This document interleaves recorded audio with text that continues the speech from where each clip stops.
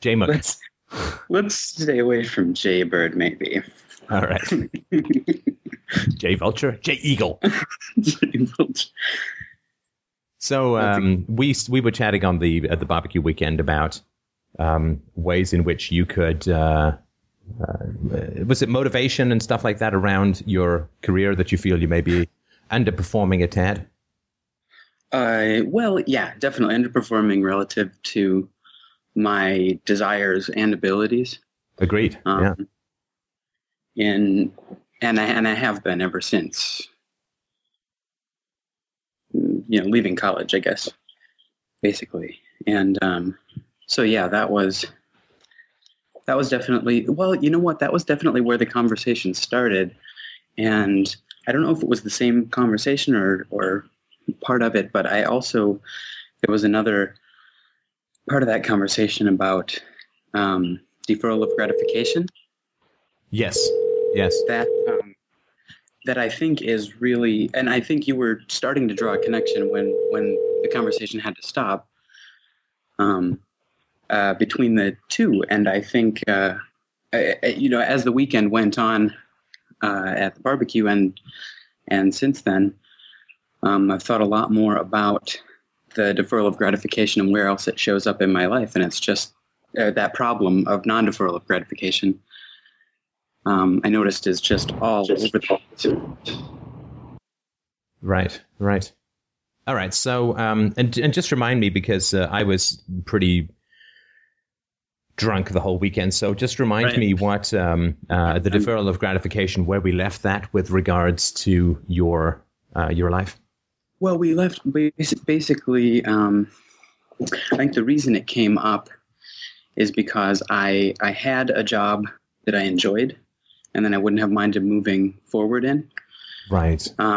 But it was low pay. It was at a coffee shop that I could have, moved up within the company, and I liked the way the company worked. But it was low pay at a time when I was interested in more toys. Right, interested in more toys, and also you like the electronics is your crack, right? Right, exactly. And I had also there was basically a short period of time when I didn't have any health insurance, and while that was going on, of course, that's the time when I had to go to the hospital for a terrible infection in my leg, and so I had medical bills to pay for and things like on top of all of the debt I had accumulated from that crack of electronic toys. Oh, the ironic thing is that you left your job, which I assume had some health insurance, because you felt the pay was low, and then you ended up having to foot some medical bills yourself, right?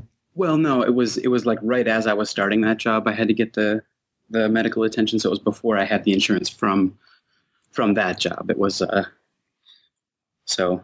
Right. Okay.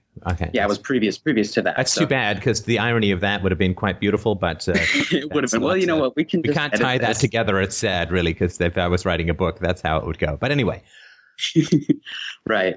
So then you moved to a job.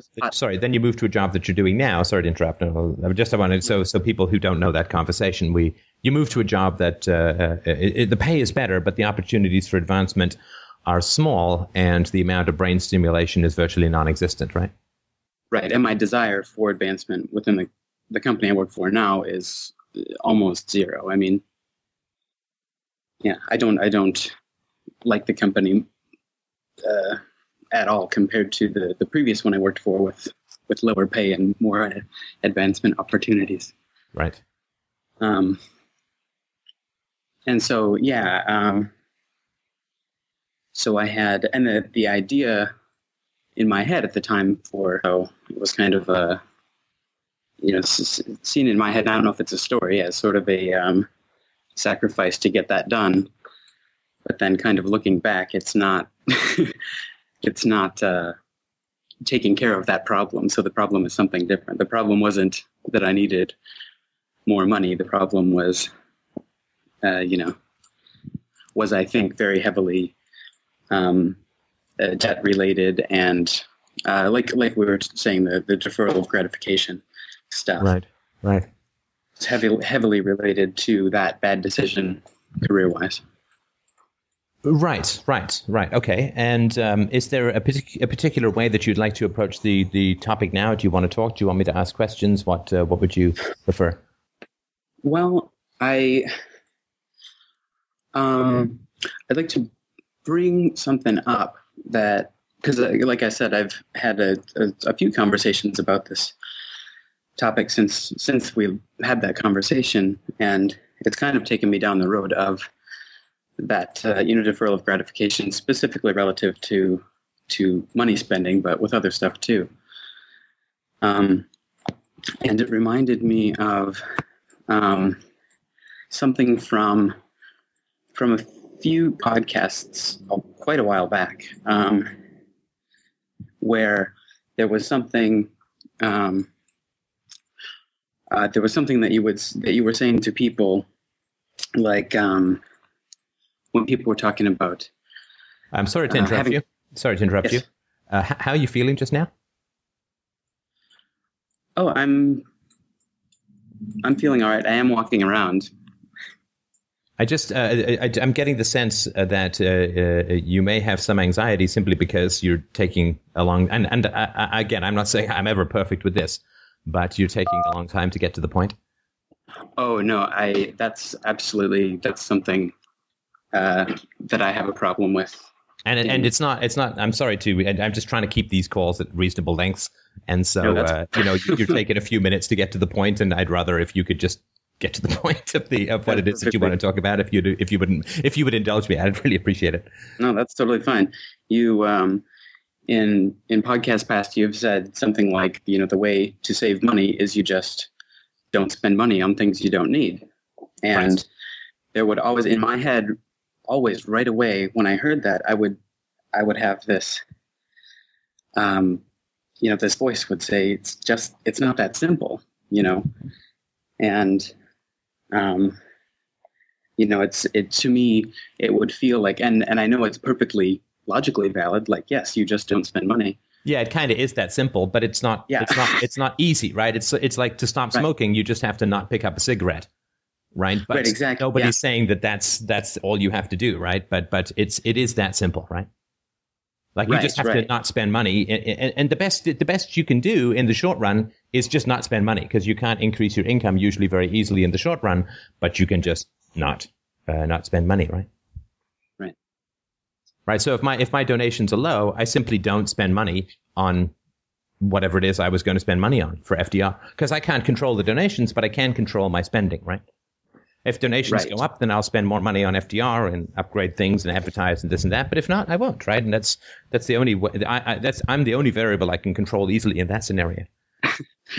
Right, absolutely. And I do know, like I definitely on an intellectual level understand saving and budgeting and all kinds of stuff. I've got all the kind of information I need about that, but I still have some big time problems with actually applying it, and that's where I kind of get confused. I'm sorry, where did you get confused? With I get confused because I understand how it works, mechanically, like how savings works and how all that works, but I still have emotional blocks or something else getting in the way of me actually doing that, because it's not a matter. I'm just saying it's not a matter of not knowing how. Oh yeah, no. Listen, I have no saving is one of the easiest things to do, right? Because it's not doing something. Right. I mean, with smoking, you buy a pack of cigarettes and they're just sitting around, right? And you have the cigarettes, right? And so they're there. Whereas to go and buy something like an iPod or something, right? You've got to you look up the flyers. You've got to look online. You've got to get reviews. You've got to figure out what kind you want, how much memory do you want. You got to go and buy it. You got to unpack it. So it's more active to go and spend money than it is usually than it is, say, to you've got alcohol in the house. You have a drink. You've got cigarettes around. You have a smoke, or you're at a party, you bum one or whatever, right? So it's usually more involved to go and spend money shopping. Typically for me at the time of purchase of something like an iPod, I kind of go drooly and unconscious and say, ooh, shiny, pretty. Right. Want. I can order it on the internet in like 2 minutes. It doesn't take much longer than buying a pack of cigarettes, really. Oh, right. So because for me around shopping, there's a whole set of rituals, right? And that's just because I'm a tightwad, right? So for me, shopping is like huge amounts of research and trying to find the best price and figuring out if I want the extended warranty and looking at the right. Exactly. For certain things, I mean, I'll research other stuff, but yeah, for certain stuff, no, I'll just go with base font, shiny, like you were saying. Yeah. Okay.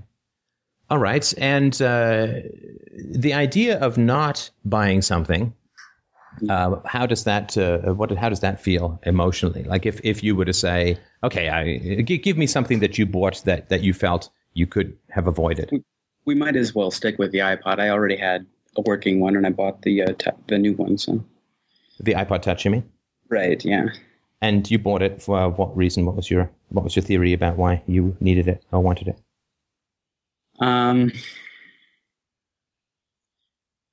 Well, let's see. It would just have been that it was such a leap in technology to have the applications and all that sort of stuff, all the new stuff that's on there. Right. And it's something that's at least of interest to me, kind of outside the base want for it. Like I just find technology fascinating in its own right. And what did you do with your old iPod? I still have it. I haven't sold it or anything. And why not? That I don't know. For sure. I know that there's definitely the idea in my head that I wouldn't get much for it just because of the way they structure their upgrades. That it's easy to buy the new ones relatively cheaply compared to buying used ones, but right. So you maybe get $100 versus like a new iPod Touch is like $250 or whatever, or $300. Right, so you maybe get $100 or $120 or whatever for the old one. Right. Exactly. But that's not a reason not to sell it necessarily. I don't know why I haven't done that. Well, I mean, it's because it's half off the new one, right? So if you can sell it for $120 and if the new one is $240, then you get the new one for $120, which is, a little easier to justify and so on. Right. Okay. And was there a must-have? And I'm just trying to figure out your shopping reasoning. All right. Was there a must-have application? I mean, I bought an iPod Touch. I, weirdly enough, got it for like $200. Now they're $250. How often does that happen, right? But I did get an iPod Touch. And the reason that I got it was that I babysit a lot, and I want to be able to check my emails without having to take the baby to a computer, right? Without having to take Isabella to the computer, just in case there's something important or something urgent, or I get a donation, which makes me happy, or in case there was a trial on the border or something. I wanted to be able to check my email without having to go to a computer, right? Because if I'm babysitting, Isabella's on the floor, I don't want to have to keep picking her up to go and check stuff, going up the stairs and stuff, right? It's not fun. I never like climbing stairs with a baby, even if I got two hands on her. It just, you always feel, oh my God, I could trip or whatever. Right. So for me, there was the necessity of getting something like this. It's not absolute, but it became much more important when I was babysitting, right? Because I needed something portable for where I was, with the baby. And so, and also I was interested in the possibility of using it as a Skype call device so that I could roam around the house if I was babysitting without being tied to the rather short leash of the wireless mic, and, just stuff like that. So for me, there was some, it wasn't absolutely necessary, but there was some real benefit. Plus it's a write-off because, of course, I'm using it for work. And there was, of course, the shiny new toy factor, which was not unimportant for me. But I did a lot of research, of course. Am I going to get, a netbook? Am I going to get a PSP? Am I going to get an iPod Touch? I did a lot of research before I went out and bought it. But for me, there was a little bit more of a necessity. Was there anything like that for you where there was something that was important for you about the technology that was of more sort of immediate benefit?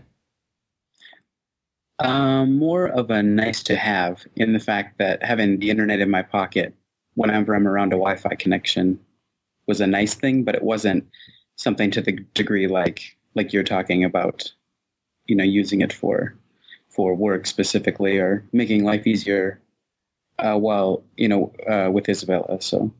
Right. And for me, and I believe it or not, I do actually go through these silly things. And I'm just pointing this out as another way of looking at your shopping. So I figured, okay, well, if I'm spending an hour a week going up and down the stairs to check the computer with a baby, and I have the iPod for 2 years, that's like 104 hours, right? That I don't have to spend because it just pings me if there's email and I can check it right away while I'm sitting there playing with her or whatever. So for me, it was like, okay, so I get to save 100 hours and it's going to cost me $200 because I just got the 8 gig one because I don't really want to put music on it. Yeah. So for me, it was like, okay, so would I spend $2 an hour to not have to go and check email carrying a baby? And for me, it was like, hell yeah, right? So for me, that was sort of the rough calculation. And there may be some ways for you to look at that kind of stuff, to look at what it is you're saving, how much you expect to save, what is the amount of money per hour that you're saving, and so on. And where you can't justify it, you might want to revisit it. But that's, I say, well, I wouldn't spend $20 an hour for that benefit, but I'd spend $2 or $3 an hour, and that's sort of fell within the price range there for me. So it's just ways of looking at things that to break it down. I keep having this conversation with Christina, right? When there's something that we have to do that she wants to do, but other people can do for us, right? So, we basically are paying people, I don't know, it's like $10 an hour to come and do some, like, aerate the lawn and put some fertilizer in and so on. And she's like, well, we could do that easily. And I'm like, we certainly could, right? And we could also cut our own hair, and we could, I don't know, figure out how to change the oil in our own cars and so on. But is your time more valuably spent working on your business or seeing a patient or doing advertising or marketing? Or is my time better spent doing a listener conversation? Because lots of people can put holes in your lawn, but very few people, i.e. one, can either do an FDR conversation or run your clinic, right? So for me, it's like the cost benefit of this kind of stuff is really important. And I think it's a good way to try and make decisions in your life. And of course, I will sometimes make a wrong decision, like I'll get something refurbished that turns out to not work very well because, like I save $200 and then end up spending 10 hours trying to get it to work and so on. Then I have to go and buy something new. So there are times when I calculate wrong, as we all do. But I think when you look at those kinds of decisions, if you try and break it down into some reasonably objective cost-benefit situation, what is the value? Let's say you have the iPod Touch for 2 years. How often do you spend time checking the internet at a Wi-Fi place? How many hours a week? Well, here's the thing. I use it quite a lot, but I think to a large degree, it actually distracts from important things to me, so that I'll just kind of, absently grab it and, load up the Facebook application and check my Facebook just because it's right there in my pocket, and I could. And then, check this other thing. So I'm not sure. I use it a lot, but I don't know that it's necessarily saving me time. Right. Okay. Yeah, but so what? I mean, we go to see a movie that doesn't save us time at all, right? Right. But I get an amazing pleasurable, right? Right. Right. Okay. So these are just ways to think about it, but these aren't particular calculations that you have. For you, it is just like, it's like, well, I really, really want it. And if I deny myself, what does that mean? What does it mean for you if you can't, if you just say no? And I'm not saying if you should or shouldn't. But we just go with this particular example. But what does it mean for you emotionally if you say, I'm not going to get it, or I'm going to get it in 6 months, or I'm whatever, right? Well, and I've done that before too, that I'll get it in X amount of time, or I'll see whether I can hold over a little money from the next paycheck to make it easier to buy. And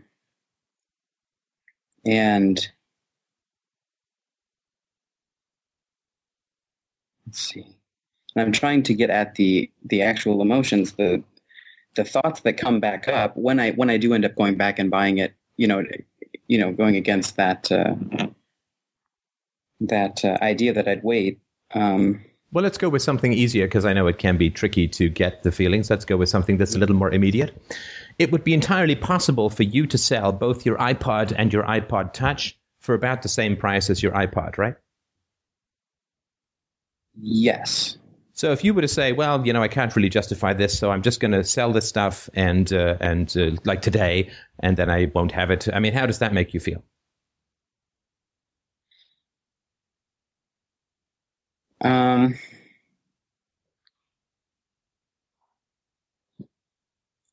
Well, that would make me that would make me angry if that was something that I felt that I had to do. Okay, and what's the anger? What's that to do with? I'm not saying you should or shouldn't do this. You understand? Yeah. I'm just saying, what are the feelings? Right. Oh, right, absolutely. Well, because I do get use out of the iPod Touch. That's worth more to me than what I'd make from selling it at this point. Well, so what you're saying is this isn't a purchase that you regret. That is correct. It's a purchase I regret the timing of, because I bought it. I bought it before I had, the money saved for it, or had the padding enough to comfortably purchase it. All right. So what if you were to say to someone, because you see, it's a little frustrating because you don't actually have a big problem with your iPod Touch. Right. So if you're calling up about problems with deferring gratification, but you don't have a big problem with your iPod Touch, then we're not going to get very far. Right. Right. Right. Because you seemed quite agonized when we talked about your electronics purchases, about, the degree of debt that you'd gotten into and so on. Right. But if you're going to talk about your iPod Touch without any particular kind of regret, then. Right. Well, then there are definitely things that I have purchased that there's regret about. I've bought guitars that I don't use, in a similar way. Okay, so let's go with and do you still have those guitars? Yes, I do. So why don't you sell this stuff?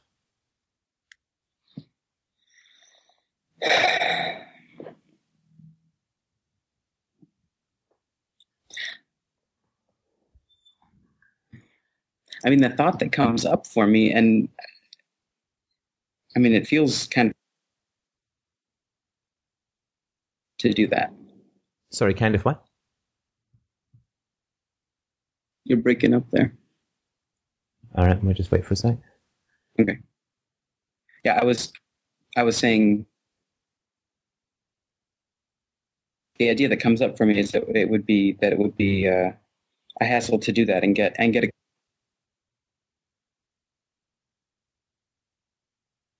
Oh, shit. Do you have anything else running on your internet? You're breaking up for me. No,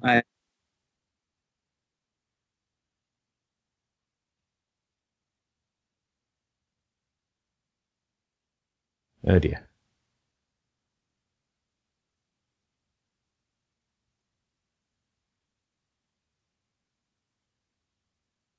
Oh, we lost him.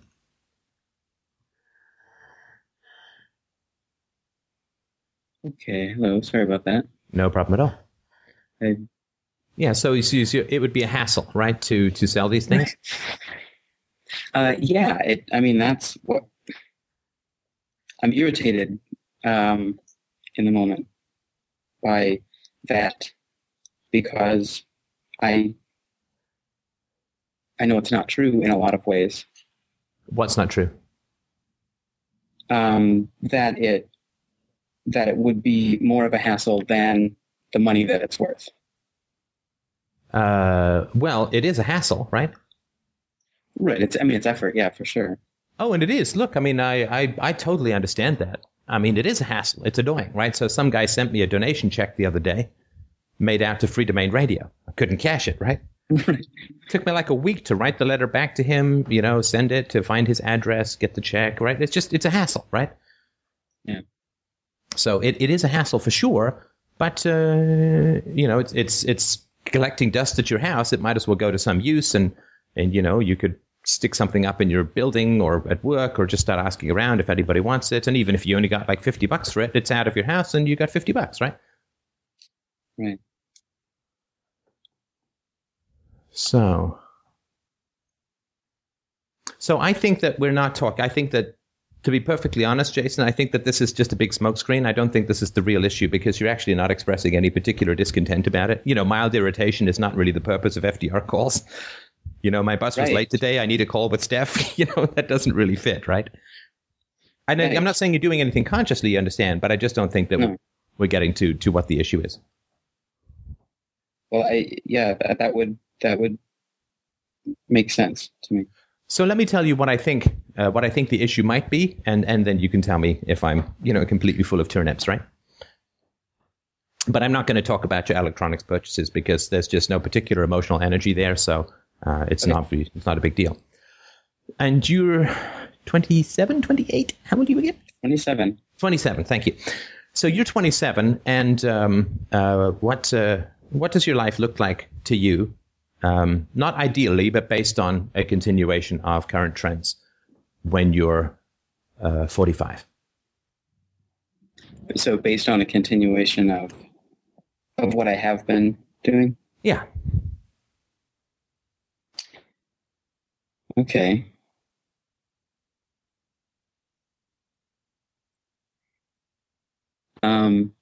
And you don't need to think about it because you already know the answer, right? Yeah, I do, and I'm already feeling... So, yeah, go on, tell me.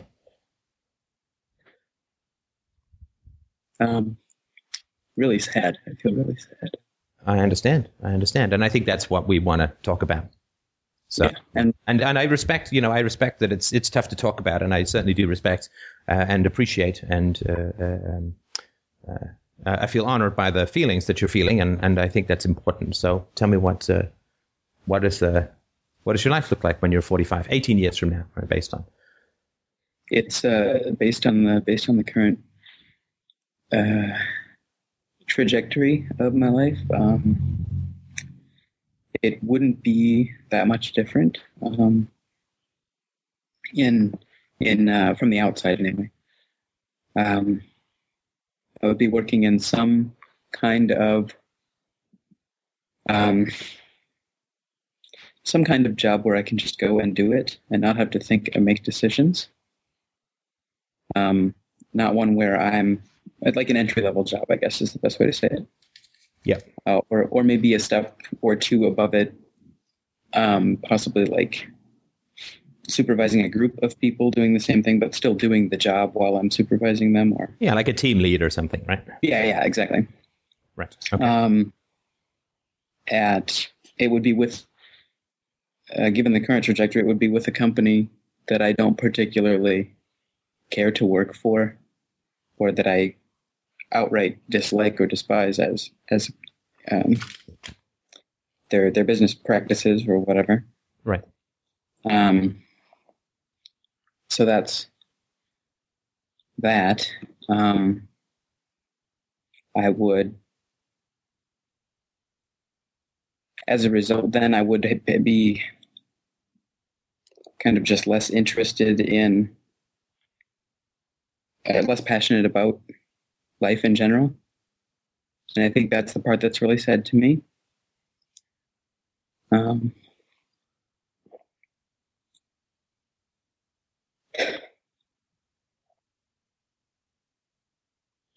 All right. So tell me a typical weekday when you're 45.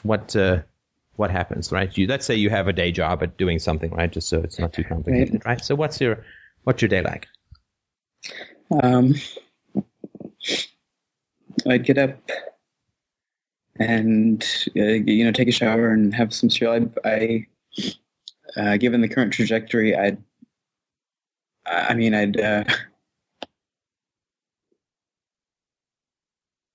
don't know if I'd probably live in an apartment still. Yeah, I mean, sure, you're not going to have a house, right? I mean, if you like the electronics and you don't have a decent income, right, or an income that is, even average, or you're not going to have a condo, so it's unlikely, right? Right. So you're still living pretty much in the same place or the same type of place you're living now, right? I would think, yeah, but with a lot of guitars. With a lot of guitars. A lot of guitars and electronics. Sorry, go on. Really big TV. Right, absolutely. And I don't know, maybe a wife, maybe a girlfriend, but definitely not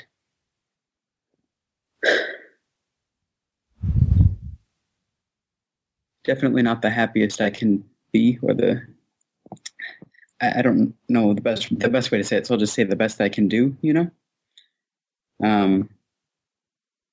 because of that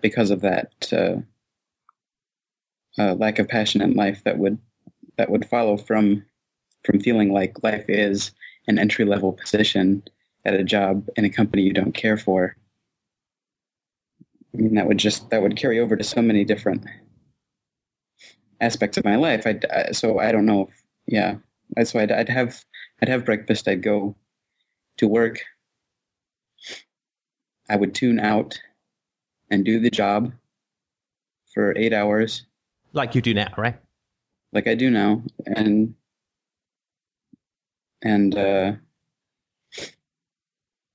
right. And the reason I tune out is so that I can avoid wishing I wasn't there. Well, yeah, you don't really avoid it, but I know what you mean. Okay. Right. And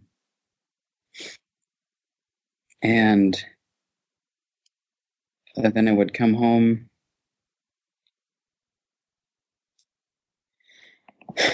I don't know. I would maybe hang out with somebody.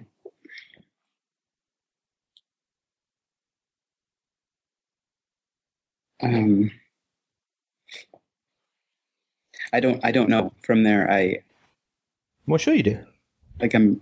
Sure you do. Well, we can go back if you want, right? Because the reason that I think the reason you're stalling here is you're trying to figure out whether you have a wife or a girlfriend when you come home at night, right? Right. Okay. Well, so and I'm also trying to figure out whether FDR is in current trajectory 45-year-old Jason's future. Okay, well, I wouldn't worry about that so much, right? Because let's just work on the sort of continuation of current trends, which is that if FDR is in your current trajectory, it's still not causing you to really change things, right? Right. Well, it's right. Not, it's an entertainment listen, right? Well, it's not causing me to change things regarding passion and career for sure. I definitely have changed quite a lot. Okay. All right. But let's just leave FDR if you don't mind, right? Sure. We can come back. Yeah, that's perfectly fine. So tell me the scenario under which you are going to meet. Let's say that, am I going to assume that you do want to, say, get married in your life? That's something that would be on your list? Yeah, it's on the list. So tell me how that's going to work. What is your how are you going to meet the woman? What's she going to be like? How's the courtship going to go? If you're working at this do nothing job and right. Well, it would have to be in one way or another do nothing job type person, or at least someone who. Well, yeah, because an ambitious person would go kind of nuts with you, right? Right, absolutely. And an ambitious person, I would be a debt to take on for an ambitious girlfriend, What do you mean? Because or a wife, because I'm far in debt money-wise. Oh, right, okay. And I'm not working out of that at any. Yeah, so by that time you might have actually gone through a bankruptcy or something. Right, yeah. Okay, so you meet some woman and, you're interested in her, she's interested in you, and she says, okay, tell me about your life, right? And what are you going to say? At that point in your life. Say 40 or whatever, right? Say you're 40. Right. 35. What are you going to say?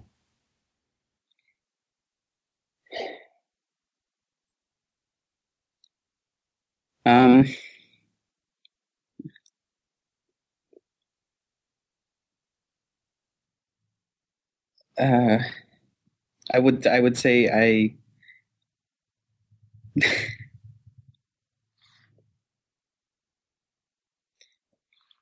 Now, if I was interested in her, I would want to say that it's better than it is, but I'm having a really hard time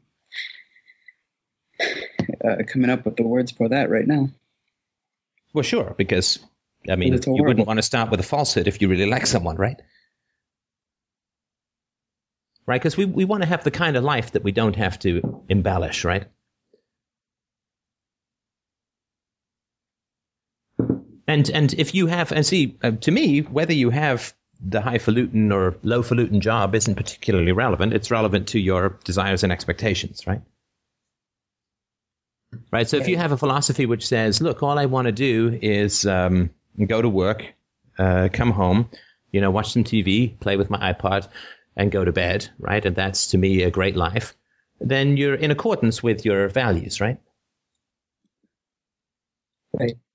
And so you can describe that without shame. Or you could at least say, look, I know some people would consider that kind of a waste of my talents and abilities, but to me, that's what life is just about enjoying the moment, and that's what I like to do in the moment, and I don't have any desires or ambitions for anything grander or greater, so that is the way I want to live my life, and I'm very happy with the choices that I've made. And maybe that's possible, right? I'm sure it is possible.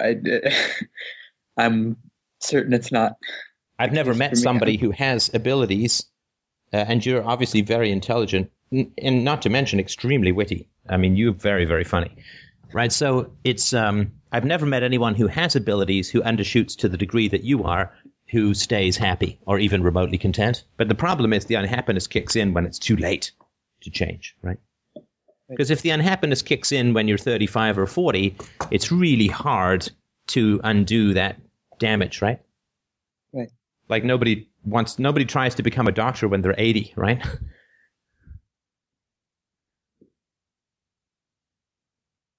Right. So if you kind of dum-de-dum your way through the days on the spur of the moment, and should I buy the iPod or not, rather than what kind of life do I want to design for myself in a decade, and all of the implications that go with that, right? Like, I mean, who am I going to have in my life if I don't take on my fears?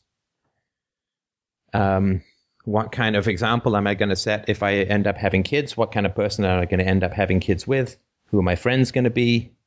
How are the people 20 years my junior going to look at me if I'm supposed to be supervising them and have some authority, and they look at me and say, well, wait a second, you're just kind of having authority over me, but look at what you've done with your life, or rather not done with it, right? It'd be kind of humiliating, because you can, I mean, particularly you're a kind of a baby-faced guy, right? And you're very charming. So you can get away with this for quite some time, right? But, the bill always comes due, right? Right. But so tell me a little bit more. And I hope you understand. I'm certainly not criticizing. I'm just trying to point out the inevitable realities, right? Right. No, it's not taken as criticism at all. I mean, if this is the life you want, I'm not going to argue you with it, right?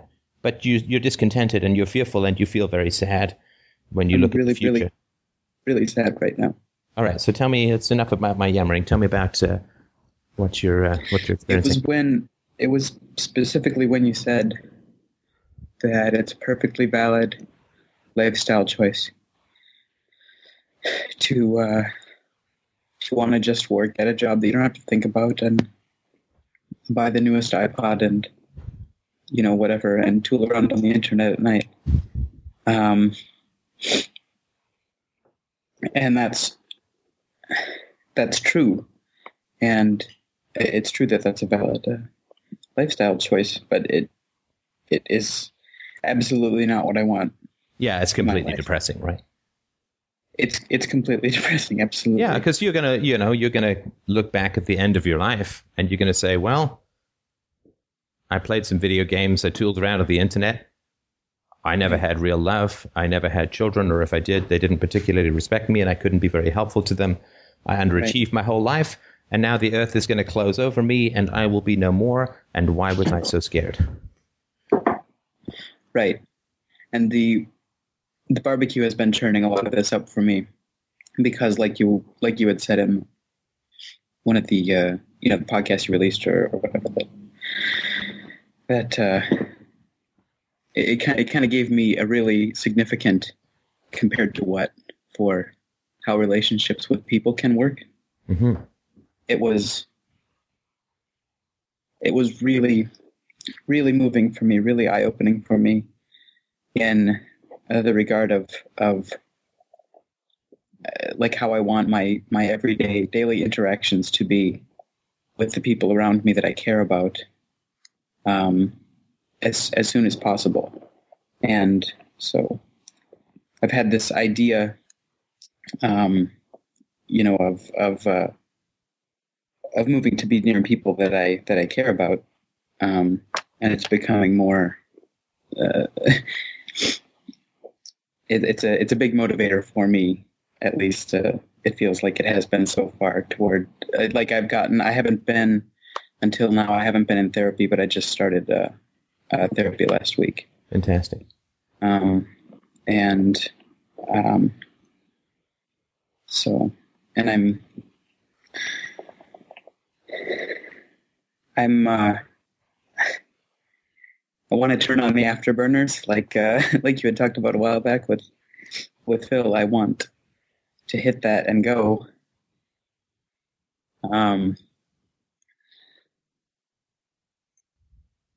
But it's hard to know how, right? And break out, of the this just totally crushing monotony. Right. So I've got a question. Sorry, go on. Go ahead. It kills my creativity, and I feel like that's one of the things I would have to offer the world. I agree. You're very inventive, and again, your humor is a significant gift, which can really lighten people, right? Yeah, and that's something I'd be interested in bringing to bear. Yeah, on the world. But when I think about how it makes me anxious, for sure. Sure. So I've got another question for you, if you don't mind. Sure. Because it's like you're carrying out a prison sentence. Sure. Called solitary, small, inconsequential confinement. It's like you just got dumped in a cell with 8 by 8, and you're just trying to make the best of it, right? Right. So who sentenced you to this little life of anxious inconsequentiality? What did you do that was so wrong that you got sentenced to this in the eyes of someone? Or who would have been threatened by you not having this little life? How did you end up in this little cell? Right.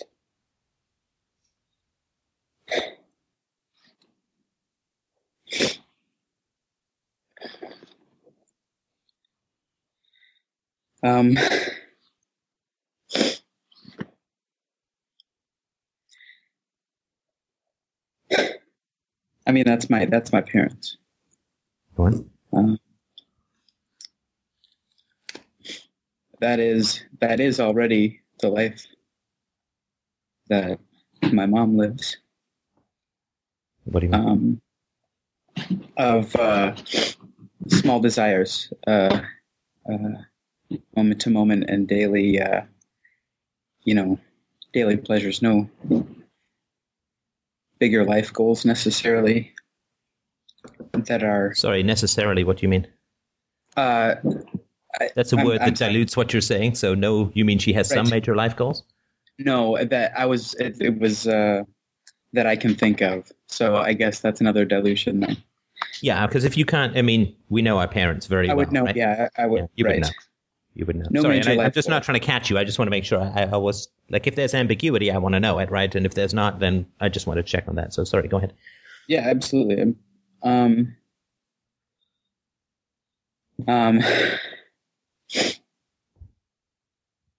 No, necessarily. No, I see. I just did get. No larger life goals, right? I think we could be. No ambition, no larger. That's right. Right. Okay. And my dad, while he does have a successful career, he has really, really low self-esteem. Right. Right.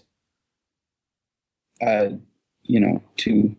the point where he had told me a few times later on when I wasn't a kid anymore, when I was like in my 20s, he would tell me that, he admired my optimism and my outlook on life and people. And because he just feels like people hate him, or, the world automatically dislikes him and people are no good. Right, and I certainly don't get that sense from you. That's your opinion. That's not even close to my perspective. Right. Okay. And sorry, you were going to say something else?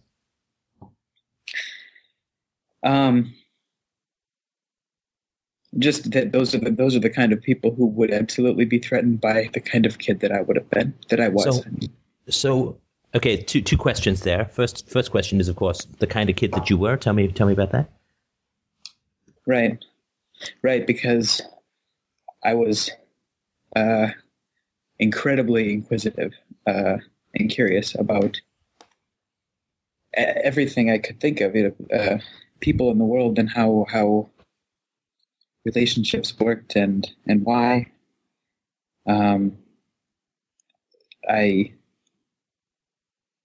I liked to do lots of different things, So when I was a kid, my dad was a computer programmer when I was growing up, and I asked him to teach me how to program computers. And he did that a little bit to what extent we could on our home computer. And, I would do I would do all kinds of like creative things. I would write a lot. I would, make up movies and commercials with their camcorder and stuff like that. Those are just, I don't know if this is helpful at all. Very, very helpful, right? So you had an energetic, curious, creative spirit, right? I was go. And what was your parents' emotional reaction to this aspect of yourself, or not even this aspect, to yourself, right? It's not even an aspect. This is you, right? Right. And it was almost always indifference. Right. Except that's not quite true. Right. No, we can never be indifferent to our children any more than we can be indifferent to our parents, right? Right, exactly. So I experienced it as indifference as a kid. No, you didn't experience. Indifference is the story that you have as an adult. You experienced it as something quite different when you were a child. Okay. Well, and sorry, the reason that I'll say that is the vast majority of people in this planet are completely indifferent to what I'm doing at FDR because they've never heard about it, or even if they have, they don't care, right? Right. But that indifference doesn't stop me in my tracks. So indifference is not a descriptive enough phrase because it has stopped you, right? Oh, yeah. Right. So it's got to be more than indifference. It's got to be something more personal that you experienced. Right. Well, and I know when I said indifference, I knew that indifference was covering up. Right. Okay. So good. I don't have to convince you of that. So let's get the. Yeah. No, I'm there. I'm there already. It was rejection. Go on.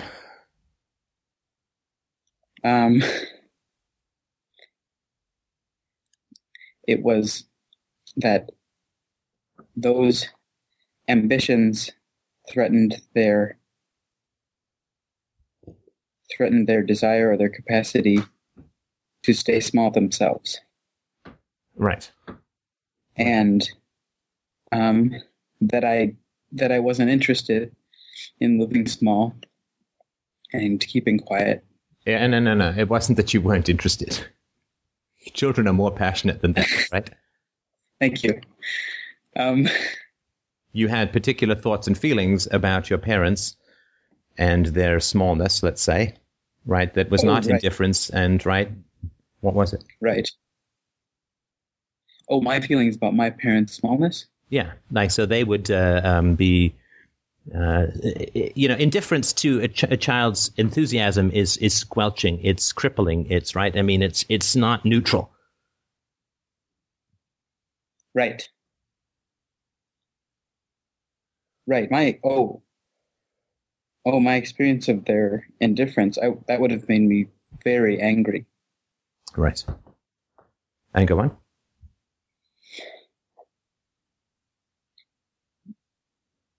Because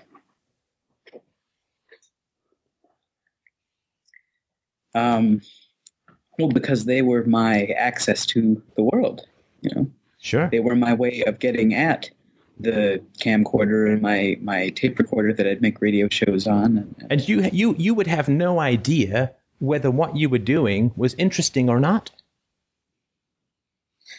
except based on your parents' reaction. Like I'm telling you this as a parent, right? I mean, Isabella doesn't have any idea what's funny. She only knows what makes us laugh. Yeah. She can only read what she's doing in our reactions. She doesn't know right from wrong. She only knows what we approve of or disapprove of, right?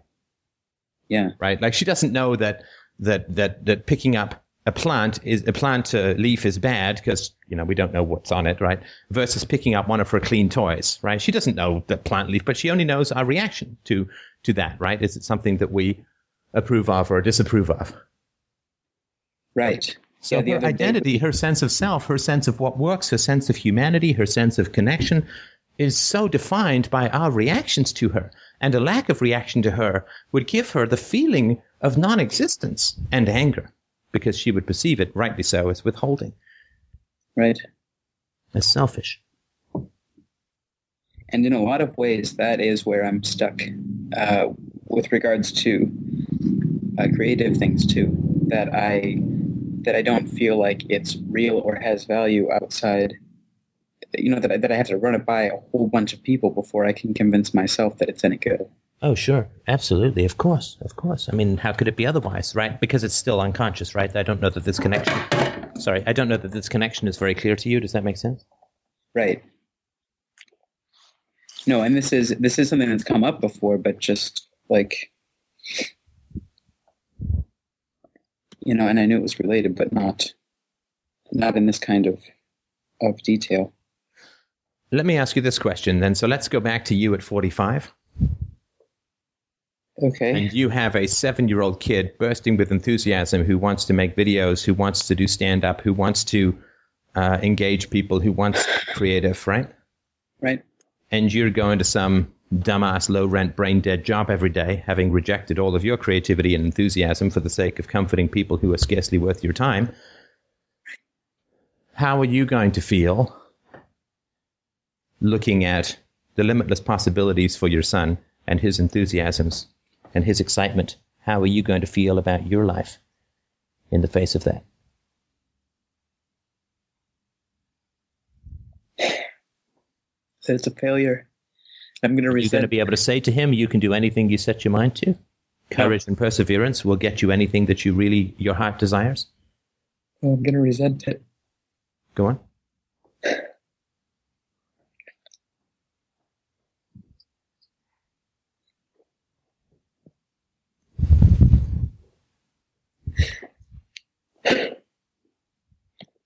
I'd have to resent it because I'd have to have convinced myself on some level that it's not possible. Yeah, it would be a complicated conversation to have at the very least, because to be truly honest, you'd have to say, I'm going to tell you a whole bunch of stuff that I don't really believe. Right. Right? Because, of course, our children don't judge our words. They judge our deeds, right? Just like everybody does, right? Right. I'm going to tell you can do anything that you want, but clearly I'm not doing anything that I want, right? Right. So it'd be a confusing conversation, to say the least, right? Right. And the sad thing, of course, is it would make his enthusiasm become about your failure, right? Right, it would be a repeat of my... It wouldn't be as bad, right? It wouldn't be as bad. I mean, trust me, right? There would be an improvement.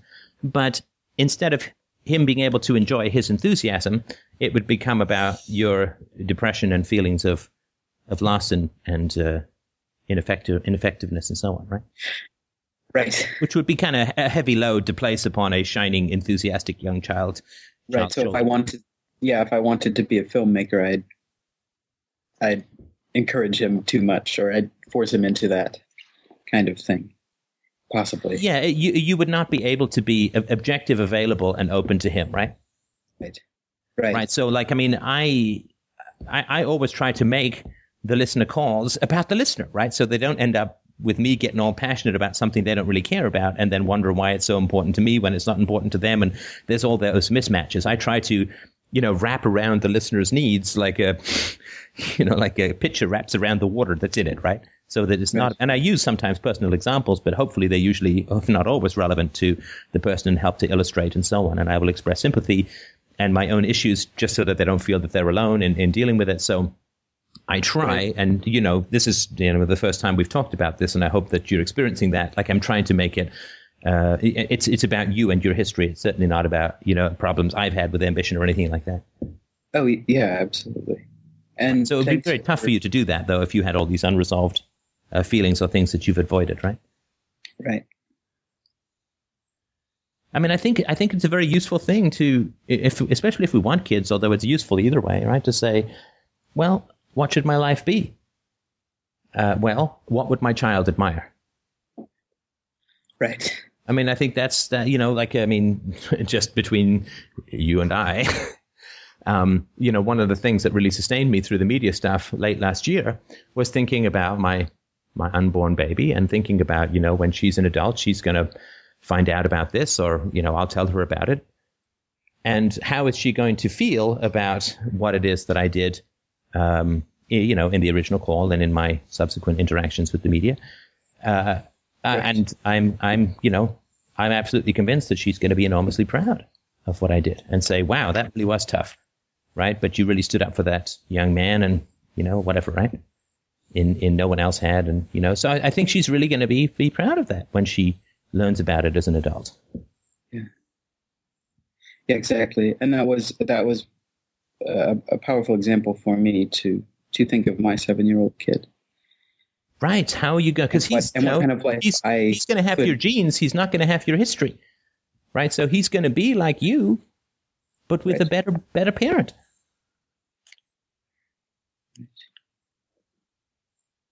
Right. It's kind of up to me how much better. Well, it is, right? It is. Yeah. It is. Yeah. And, I think not only does this help you to understand, I'm not saying to sympathize, but to understand with the choices that your parents made, that your enthusiasm left them feeling depressed and anxious about what they had not achieved themselves, which is not about achievements in the world, right? It's about happiness and enthusiasm for that which is so clearly and obviously good, right? And it is clearly and obviously good that children are happy, creative, and enthusiastic. It would take a Grinch of nearly supernatural proportions to find that to be significantly problematic, right? Right. And that's so clearly a positive thing. There's no particular ambiguity. It can be a little tiring for sure, right? In the same way that my daughter's boundless curiosity as an infant can be a little tiring, but it's so clearly a good thing that there would be no reasonable way to oppose it and make that believable to yourself, right? Right. So, yeah. So I think that kind of life, right, living your life from the eyes of your future children and what they would be most happy and respectful about, the choices that you were making, living the kind of life. Because if you're going to have kids, your life is going to be an example to your children, whether you like it or not. That's going to be impossible to avoid, right? Right. And it's going to be an example to your wife, and it's going to be an example to your friends. I mean, that's all impossible, right? It's impossible to avoid. Absolutely. And, you meet someone that you're really interested in, mm-hmm. a potential girlfriend or whatever, right? It's, is their life going to be something that they're going to respect and admire? Which doesn't have anything to do particularly with external achievements, though it may. If you're intelligent and ambitious and creative, as you obviously are, then it will have something to do with that, simply because we just can't be very happy without exercising our faculties. It's just the way that we are, right? Like Isabella can't be very happy if she's, she actually doesn't have to do smack during the day, right? We could just carry her around and feed her. Right. Like the permanent hammock with the IV drip of chocolate, right? I mean, that would be a pretty sweet life in some ways, right? I mean, it's a pretty cool thing, right? But that's not what she wants. What she wants is to explore the world. What she wants is to learn how to turn over and how to crawl and how to knock her blocks together and how to pick things up and put them down and switch them from hand to hand and learn how to talk. And that's what she desperately wants. And if we confined her from doing that, like if we swaddled her or bound her up really tightly, she'd be in a frenzy of discontent. Mm-hmm. Right? We simply are happiest when we are extending and exploring our own capacities and using ourselves to as great a potential as we can. You know, that's just the way it is, right? I mean, to expect otherwise is like saying, well, I should be really happy and feel great when I have appendicitis, but that's not how we're wired. We're wired to feel like crap when we have appendicitis, right? Yeah. And we're wired to really feel happy when we are extending and exploring our own capacities and using ourselves to our greatest potential. Not 24/7, right? But you know what I mean, right? That's the same reason we don't play the same video game over and over. Like everyone's not just sitting there playing Pong still, right? Right.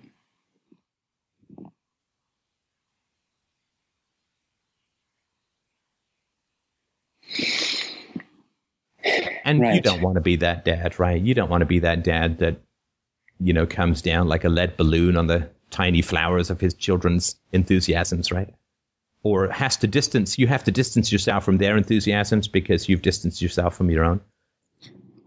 Right. And I think that's what hit me so hard about that example when it did. Because if you don't, and this is going to sound harsh, right? And I certainly don't mean this in any personal level, but to me, if you don't do the work, you really shouldn't be a parent. Right. Oh, yeah. Because you'll be kind of toxic, right? And it's not the kids. The kids obviously will probably be happy to be alive and so on. But it's like, if you don't do the work, then you're going to be a kind of on the toxic side in particular areas as a parent, right? If we don't work to surmount the past, if we don't work to deal with that which has made us emotionally shut off, shut down, and unavailable to others, then it's a cruelty to have children, in my opinion. Right. Absolutely. Definitely. That's why that example is so sad, because current trajectory, 45-year-old me with a 7-year-old is an abusive parent, or I don't think. I think that probably is too strong, in my opinion. Yeah. I don't think that you would be abusive, but I think you would be confusing and unavailable, and there would be a great contradiction and a disorienting contradiction between your words and your life. Mm. Like, you'd want to be enthusiastic for your kid, but you'd get really depressed, right? Right. You'd get depressed either way. If your child's enthusiasm died as a result of your indifference and hostility, then you'd feel like shit for that, right? Yeah. And if it didn't, then you'd feel panicky, anxious, and depressed because you'd realize that you could have broken through, but you didn't. And your life became a waste as a result. Right. So there's no good scenario if you don't work through this. There's no good scenario by which you can be the dad that you want to be, the dad that you didn't get, right? Right. And, of course, if you have, and this is just one side of the equation, right? Because if you have a wife who's enthusiastic about enthusiasm, she's never going to marry you if you have a girlfriend, right? Right. Right? Because it's like, welcome to my dungeon of distracted electronic indifference, right? And the failure and slow declining despair. It's like, yay, I love enthusiasm, but I'm good with this too, right? Right. And the total mindfuck of that whole thing is that's exactly the kind of person that I'd want to be with, somebody who was enthusiastic about enthusiasm. Yeah. And about life and all that stuff that, I mean, it's still there in me, but yeah, all the stuff that you haven't as yet, and I hope you understand. I mean this with all sympathy and all respect for your dedication to working with this. So, I mean, I really do respect your going to therapy and getting involved in philosophy and self-knowledge. I mean, you will deal with this. I feel confident of that. It's going to be hard as hell, but you will deal with it. right? But if you didn't, right, a current trajectory, you would find somebody who was enthusiastic, and they might feel, okay, well, so he's maybe not achieved what he wants, but we'll be patient with that. But after a while, if you didn't change, right? I mean, she would just, right. I'm sorry, because she would recognize that she would have kids with a father who would be, kind of a wet blanket around this sort of stuff and so on, right? And if you chose a woman who was in the same way as you, right, fearful of taking risks and achievement and creativity and self-expression and so on, and ambition, then the child would be facing two parents with that same thing. And then if you became really enthusiastic about the child's enthusiasm, that would be kind of weird for the kid because your own life would deny it. And how would your wife react? Because that would be the implicit bargain you would have had, which is that you don't do that, right? Right. We stay small in this marriage. Yeah, that's right. So, I mean, you would probably end up getting divorced, right? Right. Yay, right. Great. Right. And that's the best case scenario, right? I mean, that's assuming that you could even find a woman who would, be happy to do all of that and would be that way, right? Right. Yeah, exactly.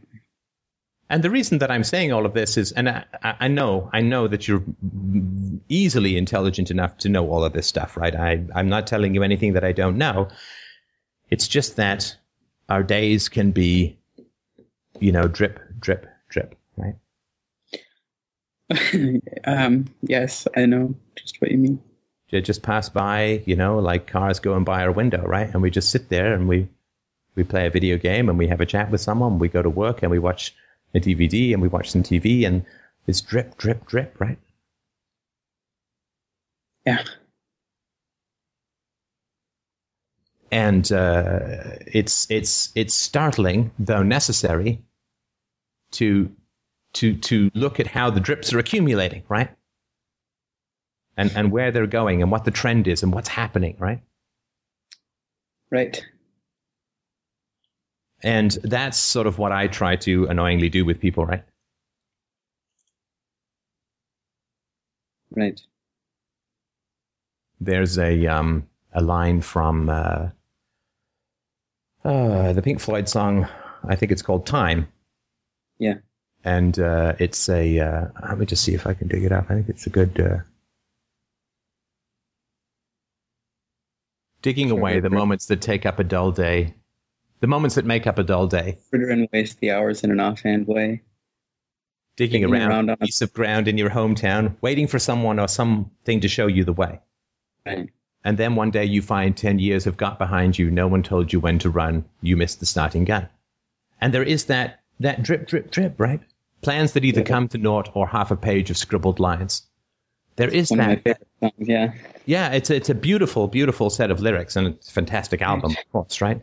But there is that problem of the drip, drip, drip. See, because, and the funny thing is that this guy singing this song, when he wrote one of the most influential albums, some of the most influential albums in history ever, because he's conscious of that risk, he ends up acting in the moment, right? Right. But your days are just gonna fall away, like bits of earth eroding from a cliff edge, right? And then one day you just go down with them.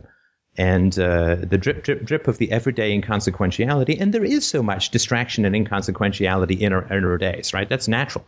Nobody can live a life of 100% rich, deep, powerful meaning, right? I mean, we all have to take a crap and scratch ourselves, right? I mean, there is that. We all have to go to the dentist, which is not rich, deep, meaningful, and spiritual. So there is that aspect in life. But what I'm really trying to point out to you is that you're still young enough, though, that I would say that there's not much time.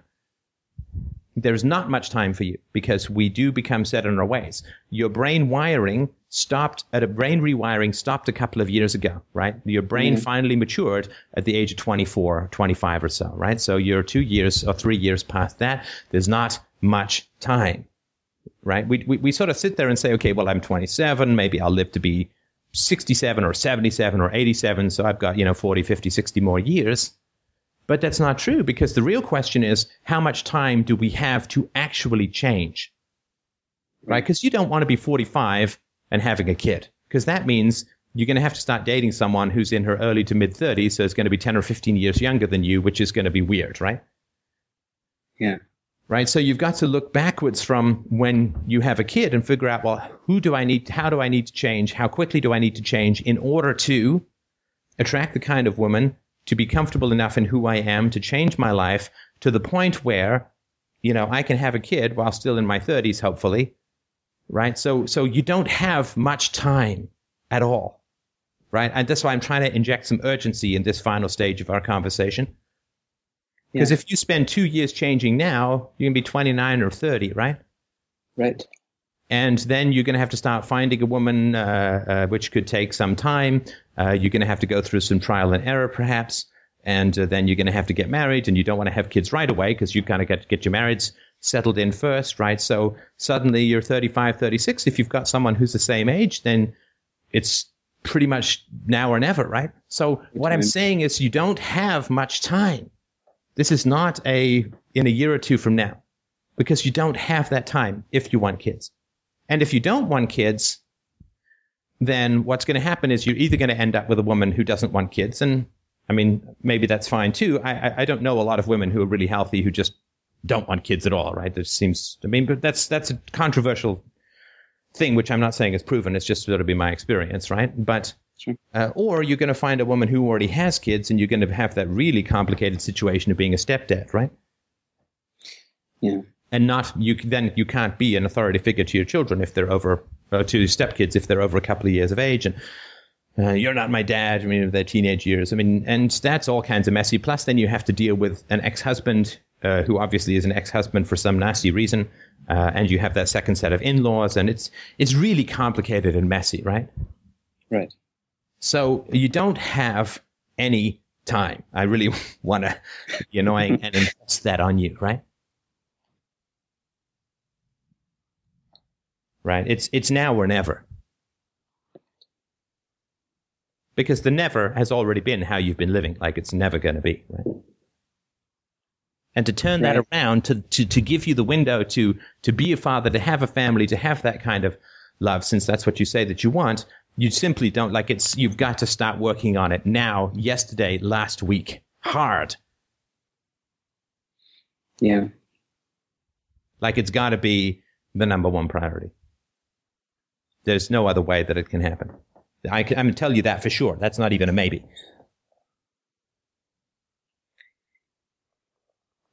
Right.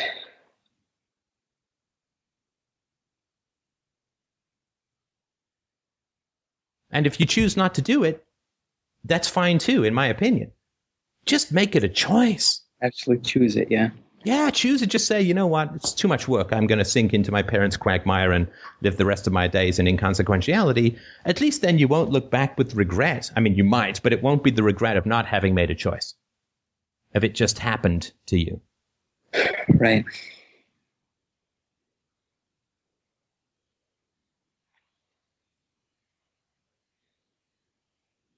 Absolutely. I mean, let's say theoretically you met someone at the barbecue that you really liked. I mean, let's just go with pure theory here, right? You want to be somebody who's going to be inspiring to that person, right? Right. And inspiring to yourself. And where that goes, nobody knows, but we know where it's going to go if you don't act, right? Right, absolutely. Because you want to live the courage that you admire. You want to live the values that you respect, right? And it is about, right, it's not about overthrowing the state, which we can't do. It's not about, I mean, it's not about separating from corrupt people. That's just a means to an end. And I'm not suggesting anything because this is not nothing we've even talked about, but it is about living the values that we hold, right? And courage and challenge and growth and confrontation of depression and indifference would be a value. I assume it's a value that you hold since you're up here in the stratosphere of the podcast series, right? Yeah, absolutely. Right. So if there's the values you hold, again, it's simple to say, easy to have as a plan, hard to do, but we have to hold that as our North Star. We have to hold that as our goal. Live the values. Because otherwise, what's the point of having them? They just make our life difficult otherwise. Right.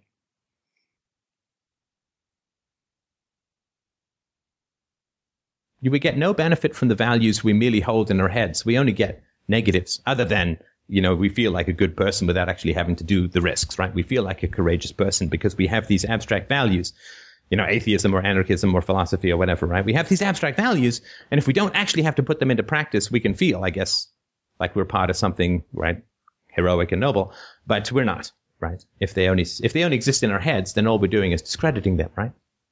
Right.